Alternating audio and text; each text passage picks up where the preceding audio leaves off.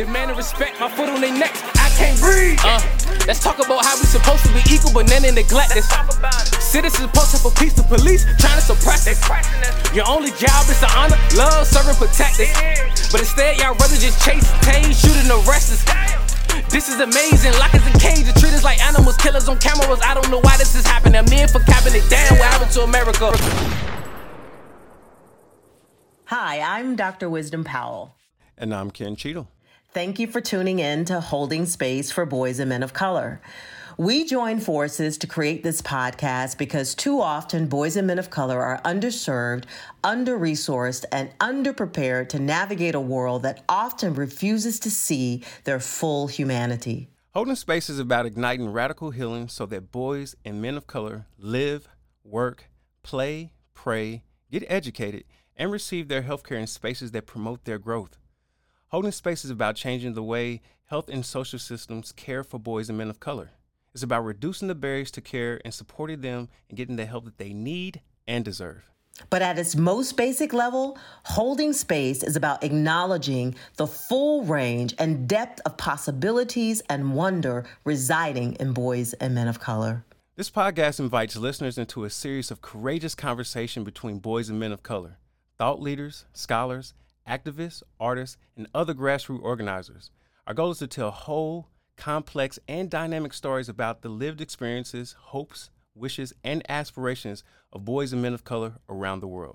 Because we believe that boys and men of color hold considerable, often untapped potential to contribute to our global economic growth, vitality, competitiveness, and social innovations.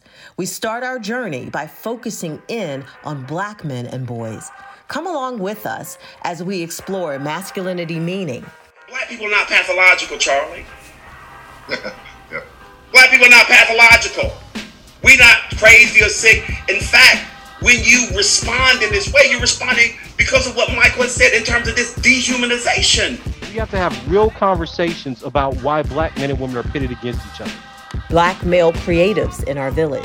To open up and show that side of themselves that's more expressive. You kind of you set a different tone, and it changes the atmosphere. And when you create that environment where we can just be ourselves and show who we are culturally, who we are on just a human level, whether it be visual, whether it be speaking, whether it's poetry, singing, etc., etc. When we're allowed to express ourselves, because culturally we tend to lead more, it sets the tone for everything else. I believe creativity is a divine act. I believe everyone comes to this planet, with the highest purpose. The school to prison pipeline. Can schools be a place where education happens? Who is the person sitting in that school space who turns that on its head and says, we're not going to punish these boys because your lens and your perception is aggression, but they're just showing love? Who is the person that is going to say, that's not how we're going to demonize these boys in these school spaces?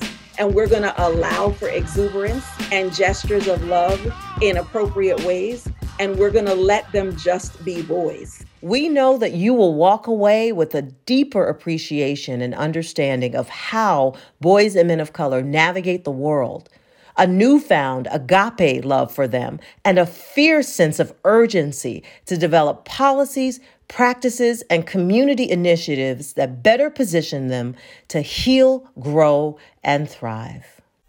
They burning up areas down to the ground. We standing our ground. This to be technical.